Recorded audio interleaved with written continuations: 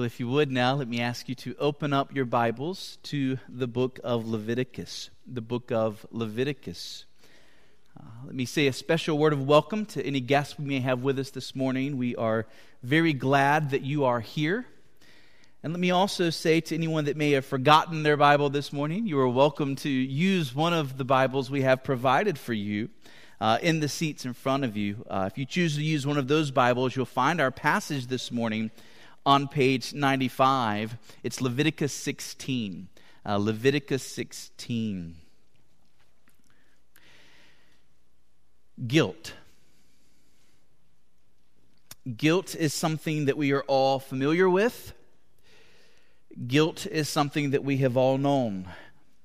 And perhaps guilt may be something you are dealing with even this morning. There are feelings of guilt. These feelings come about when we have a troubled conscience. Our conscience is in turmoil because of something we've done or something we've said. And then there's legal guilt.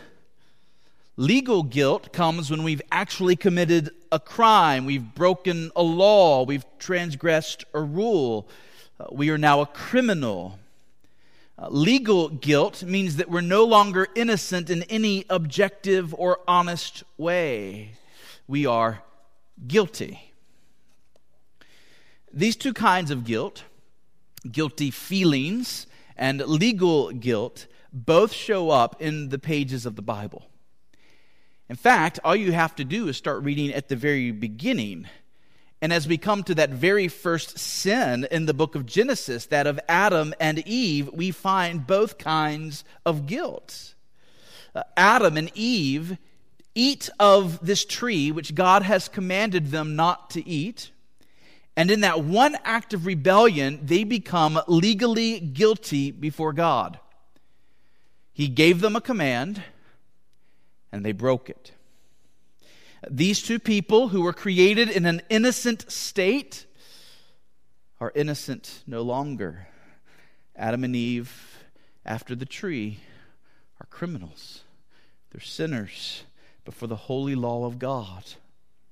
And this objective guiltiness led to subjective guiltiness. After becoming objectively guilty, Adam and Eve began to experience feelings of guilt. After eating the fruit, their consciences are troubled. They are ashamed of what they've done. And we know this because God comes walking in the garden, and what do Adam and Eve do? They hide. Their feelings of shame paralyze them, isolate them, make them run away from communion with the good God who made them. And then, when confronted by their God, it was these feelings of guilt that led to the beginning of marital strife. As this husband and this wife begin to play the blame game, they try to take God's piercing eyes off of them and what they've done, and they try and put God's eyes on someone else. And so Adam says, "She made me do it." Eve says, "The serpent made me do it." Guilt hates being exposed to the light. This was the first time that shame entered our world. Adam and Eve saw themselves in light of what they had done, and they were ashamed. They felt embarrassed, vulnerable. They were naked before Almighty God Himself. And their experience has now become the common experience of all humanity after them. The Bible teaches that all people have the law of God written on their hearts. And all people deep down know that they have sinned and are guilty before God. And you know it too, don't you? You know what it's like to feel your guilt before God. So what do we do with our guilt? Well, we can point out at least 3 ways that people try and deal with their guilt. Some try to reason their guilt away. They try and justify the things they have done. They try and rationalize those harsh words that they spoke. They look for reasons that would excuse their sins. Sometimes this means contrasting themselves with others. I know I've messed up, but I'm sure not as bad as so-and-so. Right? Sometimes this means shifting the blame to others. I know I have a problem with bitterness, but it's because of my parents and the way I was raised. I know I sin sexually, but it's my boyfriend's fault, right? He was putting the pressure on. Oh, I know I tend to make an idol out of money and possessions, but God, that's your fault. You put me in this wealthy country where I'm surrounded by these things all the time. In so many ways, we can try and reason our guilt away. Other people try and deal with their guilt by seeking to escape it. I am convinced that guilt is one of the main reasons that so many people turn to alcohol and drugs and various kinds of substances that cause them to lose their grasp of reality. I've said it before, I'll say it again. Alcohol in the Bible is only ever to be used in moderation, and it's always associated in Scripture with feasting and rejoicing. When you're down, when you're discouraged, that is not the time to drink alcohol. Alcohol is a poor comforter. It will enslave you by its comforts. Similarly, when you are feeling guilty for things you have done, alcohol, drugs of various kinds, they are a terrible place to run for solace. They will have their way with you. They will wring you out and leave you broken. Substances like this are a path that lead to disaster. But these are not the only ways that people may try and escape their guilt. Others simply try and lose themselves in their work. Or they become inordinately invested in some hobby. They look for some way to keep their hearts and their minds preoccupied. They don't want that quiet moment where suddenly the feelings of guilt rush in. If they're in the car, radio on. Don't let me be in silence with God.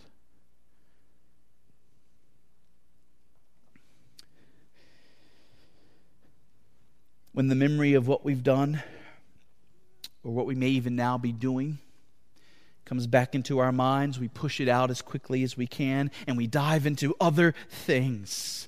But this too will leave you broken, because you cannot stay on that treadmill forever. If you try, you will eventually collapse. You have to step off from time to time, and this means there has to be moments in your heart where you are silent before God, and the only way to make that right is you have to find a way to peace. Guilt must be confronted. Guilt must be dealt with. It cannot be escaped. The ultimate attempt to escape feelings of guilt is suicide. But even suicide is a fool's gambit. For the moment we breathe our last in this life, we find that our guilt has followed us into the next. If we haven't dealt with our guilt in this life, our guilt will deal with us in the life to come. I dare suggest that part of what makes hell so terrible is not just the external torment, but the torment within people, as they are wrecked and ruined by their feelings of guilt for all eternity. Suicide is never an answer for guilt. Suicide only throws you into the very hands of guilt forever. So reasoning your guilt away, trying to escape your guilt, and then some people try and pay for their guilt. Perhaps I can put my guilt away by working hard and making things right. Sometimes people think they can make it right by punishing themselves. The most extreme form of this is self-injury, right? Sadly, we've known people who cut themselves, who abuse themselves because they believe that somehow by injuring themselves, they are paying for their sins. They're alleviating their guilt. Others, however, try and pay for their guilt through good works. They look for good deeds that they can do to help others in order to make up for the people that they've hurt in the past. Or they turn to religiosity. They try and be a good person by reading their Bible and praying and giving to the church and mowing their elderly neighbor's lawn, all the while thinking, this will outweigh my sins in the sight of God. Surely this will make up for my lie. This will make up for my lust. This will make up for my anger and my pride. People use religion this way all the time. They get religious hoping it will pay for their guilt. Mount Hermon, let me be very clear. None of these paths are sufficient to deal with your guilt. You will never have peace and be rid of your guilt until you are ready to own your guilt and to acknowledge that there is nothing you can ever do to make it go away. Let me say it again. You will never have peace and get rid of your guilt until you are ready to own your guilt and then acknowledge that there is nothing you can do to ever make it go away. And that's when we're ready for the gospel. That's when we're ready for the greatest news in the world. We acknowledge our guilt. We acknowledge that we deserve hell. We acknowledge that God would be just and right to be angry with us. God would be wicked if He wasn't angry with me because of the things that I've done. And when we acknowledge that we are in a hopeless and helpless state, then we're ready to turn to the mercy of God. This has been a long introduction, but I want to prepare you for this text. And so I just want to ask, have you ever come to that point in your life? Are you owning your guilt? And are you ready to acknowledge that there's nothing you can do to get rid of it? My goal in the next few minutes is to show you that Christ's death on the cross not only accomplished the appeasement of God's wrath, propitiation, that's what we talked about last Lord's Supper Sunday, but Christ's death on the cross also accomplished the complete and utter removal of our guilt before God. It is a sweet doctrine. It is a doctrine we call expiation. So everybody say expiation. Hold that word. It's a good one. Love it. Cherish it. It will serve your soul well. Here are two sweet gospel words. Propitiation. Christ fully absorbed the wrath of God that was meant for me. Expiation. Christ has taken the guilt that was mine and He has borne it completely away so that I am guilty before God no longer if I am in Christ. Let me show it to you in the Bible. Leviticus 16. This chapter is about the Day of Atonement. It's called Yom Kippur by the Jews. It's the most important day on the Jewish calendar. This was the day when the high priest of Israel would enter the Holy of Holies. The high priest represented all the people of Israel, and he would go into that innermost chamber of the tabernacle or the temple. And in that innermost chamber, God's presence dwelt in a more powerful way than anywhere else on planet Earth. The terrible, wonderful, holy presence of God, like a hurricane and yet like a whisper, dwelt in that room. And following the instructions that God gave in this chapter, the high priest would atone for the sins of Israel. And of course, all of this was pointing to Jesus and the cross All of this was types and shadows teaching the gospel message ahead of time. It was foreshadowing what would happen at the cross. In Leviticus 16, we have propitiation. In Leviticus 16, we have expiation, pointing to those things that would be accomplished on Golgotha. You see, there was lots to do before the actual acts of atonement. And you can read all about that in verses 1 through 14. But it's in verse 15 that we get to the heart of the matter. What the high priest did that atoned for sins. In these verses, we read of 2 goats. The high priest would take these 2 goats and he would cast lots over them. One goat would be for the Lord. This goat would be sacrificed and its blood placed in sacred places. The blood of this goat would satisfy God's righteous wrath against Israel's sin. This first goat was the goat of propitiation. But the second goat was called the scapegoat. And the guilt of Israel was placed on the head of this goat. And then it was taken out into the wilderness, far away from the people. Their guilt was taken far away from them. This was the goat of expiation. Okay, let's read the text. Let you see it for yourself. Beginning in verse 15, Leviticus 16, beginning in verse 15. Then he, the high priest, shall kill the goat of the sin offering that is for the people. This is the goat of propitiation.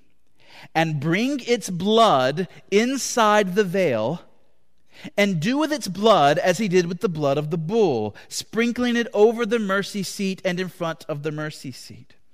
Thus he shall make atonement for the holy place, because of the uncleannesses of the people of Israel, and because of their transgressions, all their sins. And so he shall do for the tent of meeting, which dwells with them in the midst of their uncleannesses. No one may be in the tent of meeting from the time he enters to make atonement in the holy place until he comes out and has made atonement for himself and for his house and for all the assembly of Israel. Then he shall go out to the altar that is before the Lord and make atonement for it. And he shall take some of the blood of the bull and some of the blood of the goat and put it on the horns of the altar all around. And he shall sprinkle some of the blood on it with his finger 7 times and cleanse it and consecrate it from the uncleannesses of the people of Israel.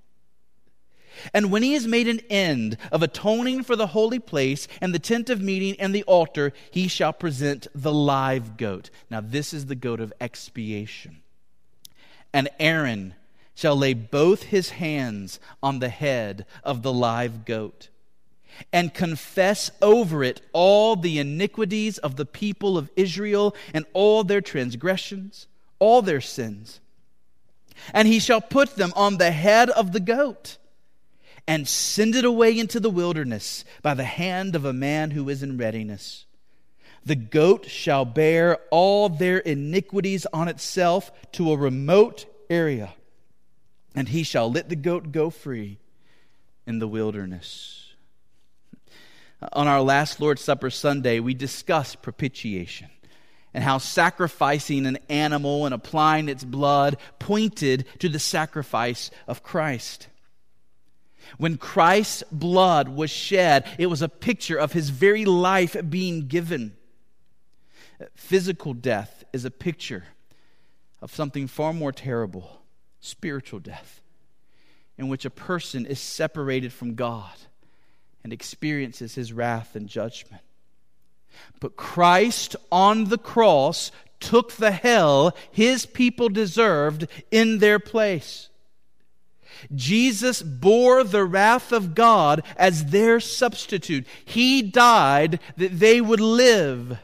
He propitiated the wrath of God so that there is no more condemnation for those who are in Jesus Christ. If you are in Christ, God has no more wrath towards you for your sins. He has only boundless love and compassion and mercy for you. His wrath has been completely wiped away, completely absorbed. Jesus Christ drank the cup of the wrath of God, and he drank every drop, so that now all that the Father has for you is love with love with love with love with love forever. But now, the truth of expiation. Because justice has been satisfied, our guilt is removed. The moment we believe on Christ and take Him to be our Savior, our guilt is gone. And we see this taught, especially in verses 20, 21, and 22, and we see it in two steps. So here they are. First, the sin of God's people was transferred to the goat. Right? Transferred to the goat. So this was the teaching that the sin of God's people would later be transferred to the true scapegoat, to Christ. You see this in verse 21. Aaron shall lay both his hands on the head of the live goat and confess over it all the iniquities of the people of Israel and all their transgressions, all their sins, and he shall put them on the head of the goat. Surely you see that this is a picture of what God did at the cross, laying our sins on Christ. Now let's be crystal clear. It was not our sinful nature that was transferred to Christ. Even as Jesus was on the cross, He was the pure, spotless Son of God. In and of Himself, Jesus was absolutely sinless, but it was our guilt, it was our iniquity before God that was placed on His shoulders. The innocent one bore the guilt of all who would ever believe on Him. He took our guilt so that we could have His innocence before God. Isaiah 53:6 says it so clearly. All we, like sheep, have gone astray. We have turned, every one of us, to our own way, and the Lord has laid on Him the iniquity of us all. The guilt of all God's people, every person who would ever repent and trust on Christ, was placed on Him. Now here's what that means. If you're a believer, your guilt before God is no longer on your shoulders. If you feel guilty before God right now, it means your conscience is not believing the gospel. It means your conscience is either uninformed or it needs to grow in faith. Because the gospel is clear. Your guilt has been transferred. You are guilty no longer. Your guilt has been placed on the head of Christ. 1 Peter 2:24. He Himself bore our sins in His body on the tree. Your deceit, your manipulation, your bitterness, your jealousy, your gossip, your anger, your lust, your greed, your selfishness, your pride, every wicked thing you've ever said, thought, done, every wicked attitude placed on Christ. And He bore it, and He bore it willingly, and He bore it away forever. That's step 2. Christ bore our guilt away.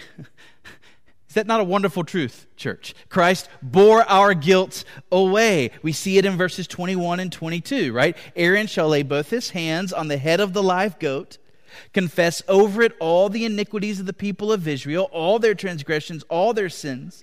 He shall put them on the head of the goat and send it away into the wilderness by the hand of a man who is in readiness. And the goat shall bear all their iniquities on itself to a remote area, and he shall let the goat go free in the wilderness. This is a picture of what God has done for us in Christ. The goat was taken out to the wilderness. In the Old Testament world, the wilderness was seen as a place of darkness, a place of judgment, a place of death, a place away from the presence of God. The idea is you let a lone goat go loose in the wilderness, it's not going to last very long. In fact, in later years, the tradition became for that man in readiness, he would actually take the goat to a cliff and then he would push it off and then he would come back. In the same way, Christ bore our sin, taking it on his shoulders. He carried it outside the walls of Jerusalem. He experienced judgment, darkness, and death. And on Golgotha, the Son of God, forsaken by his Father, he was cut off, and our guilt was dealt with once and for all. So let me ask you to do something. Imagine watching this goat being led away from you. Imagine the high priest giving maybe the leash of the goat to the man in waiting, and he's walking it outside the city. And as you watch the goat going further and further away from you, what you're seeing is your guilt before God going further and further away from you. It's disappearing. Every sin you've ever committed, it's gone. Friends, when we read the Gospels of Christ carrying his cross, being marched down that Via Dolorosa, that road which led outside the city to Calvary, we should rejoice. That's our guilt going with Christ outside the city. We will dwell with God in the New Jerusalem forever because Christ took our sin and guilt outside Jerusalem, and our guilt was dealt with forever there. How does the Bible describe what God has done with our guilt through the cross? Psalm 103:12. God has cast your sins as far away from you as the east is from the west. Isaiah 38:17. God has taken your sins and cast them behind his own back so that they will never be seen by him again. Isaiah 43:25, God blots out our transgressions. It's like when you're writing something and you make a mistake, and so you scribble all over it, hiding the mistake so that you can never read it again. It's the idea. God's blotting out your sins so that they can never be pulled back up. They can never be seen again. Micah 7:19, God has taken your sins and he has tread them under his foot. Friends, how big do you think God's foot is? When God stomps something into the ground, how far down do you think it goes? And then later in Micah 7:19, it says, God has cast all our sins into the very depths of the sea. It's the good news of the gospel. If you will just believe on Christ and rest in him, you can be sure that he has dealt with your guilt forever. And it is gone. 3 implications as we come to the Lord's table. Number 1, God is not holding your past sins over your head. You hear me? God is not holding your past sins over your head. It's not as if God is keeping tabs of your sin and saying, if you do that one more time, I'm cutting you off forever. It's not how God operates. Satan may whisper those kinds of things into your ear, but God has put your sins away through Christ, and he remembers them no more. And by the way, when we say that God remembers our sins no more, don't picture God as an old man with Alzheimer's who wants to remember something, but he just can't remember. No, it's not that God isn't capable of remembering your sins. Rather, the point is that God chooses never to remember your sins because they've been dealt with. Second implication.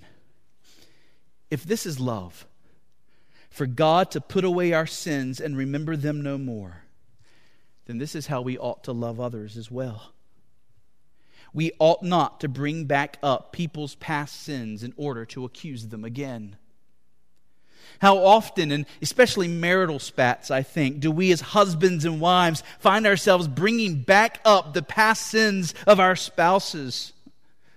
How often do we want to rehash those things that our spouse did wrong a week ago, a month ago, a year ago, a decade ago, even though we know our spouse was sorry and repented long ago? We need to resolve this morning that we will love like our God loves.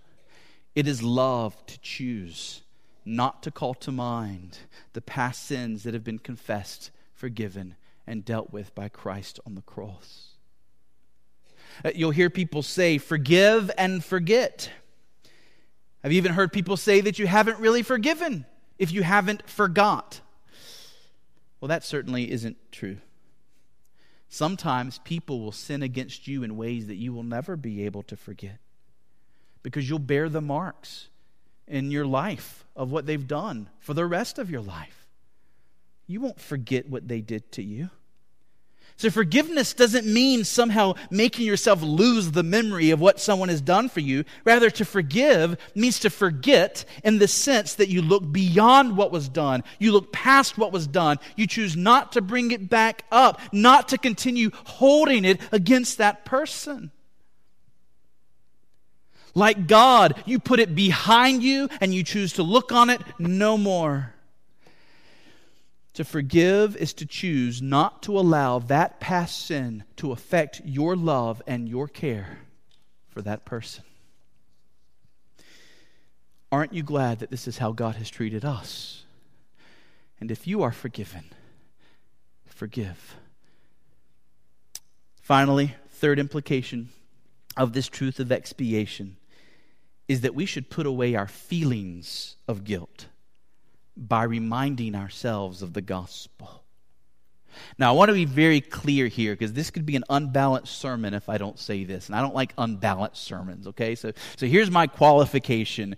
There is a sense in which it is good for us to sometimes feel ashamed and to sometimes feel guilty when we sin. We ought, in one sense, to be ashamed of our sins. And remembering our own sins, keeping in mind our own sins, keeps us humble. It keeps us thankful for Christ. The more you know of your own sin, the more amazed you are at the mercy of God. But you should never let your guilt paralyze you. We should come to Christ, and we should embrace anew His forgiveness every day. Through Christ, our consciences are made pure and are set free from the turmoil of guilt. Your sense of the love of God for you in the gospel, your sense that you are forgiven because of Christ in the gospel, should always be stronger than any feelings you have of guilt. Grace should always trump guilt in your feelings as a Christian, if your feelings are in accord with truth. Dear friend, if your past sins are weighing on you in such a way that they are keeping you from serving God, if your guilt is paralyzing you from loving others, if your guilt is leading you to despair, then what you need is increased faith. Believe what He's done for you. Believe objectively what the Bible says Christ has done for you and who you now are as a Christian. When the Bible says your sins are forgiven, you don't have the right to contradict that. God's verdict trumps yours. Christ can take the worst of sinners, and He can do great and mighty things for the kingdom of God. If guilt has left you feeling powerless, I'm going to be blunt,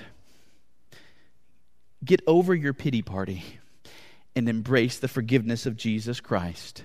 Get off of your knees and start serving and loving for the sake of the kingdom. Don't let guilt paralyze you when the gospel of grace is screaming at you. You are clean. You are counted righteous in the sight of God. You are free. Our confidence is not in ourselves, but in what Christ has done for us and what Christ is now doing in us. So put your paralyzing guilt away and embrace freedom in Christ. And then use that freedom to serve God by serving His people and living in a way that pleases Him. So even now, as we come to this table and as we take the bread and as we take the cup, let us embrace Christ afresh in our hearts, and let us rejoice that our guilt before God is forever gone.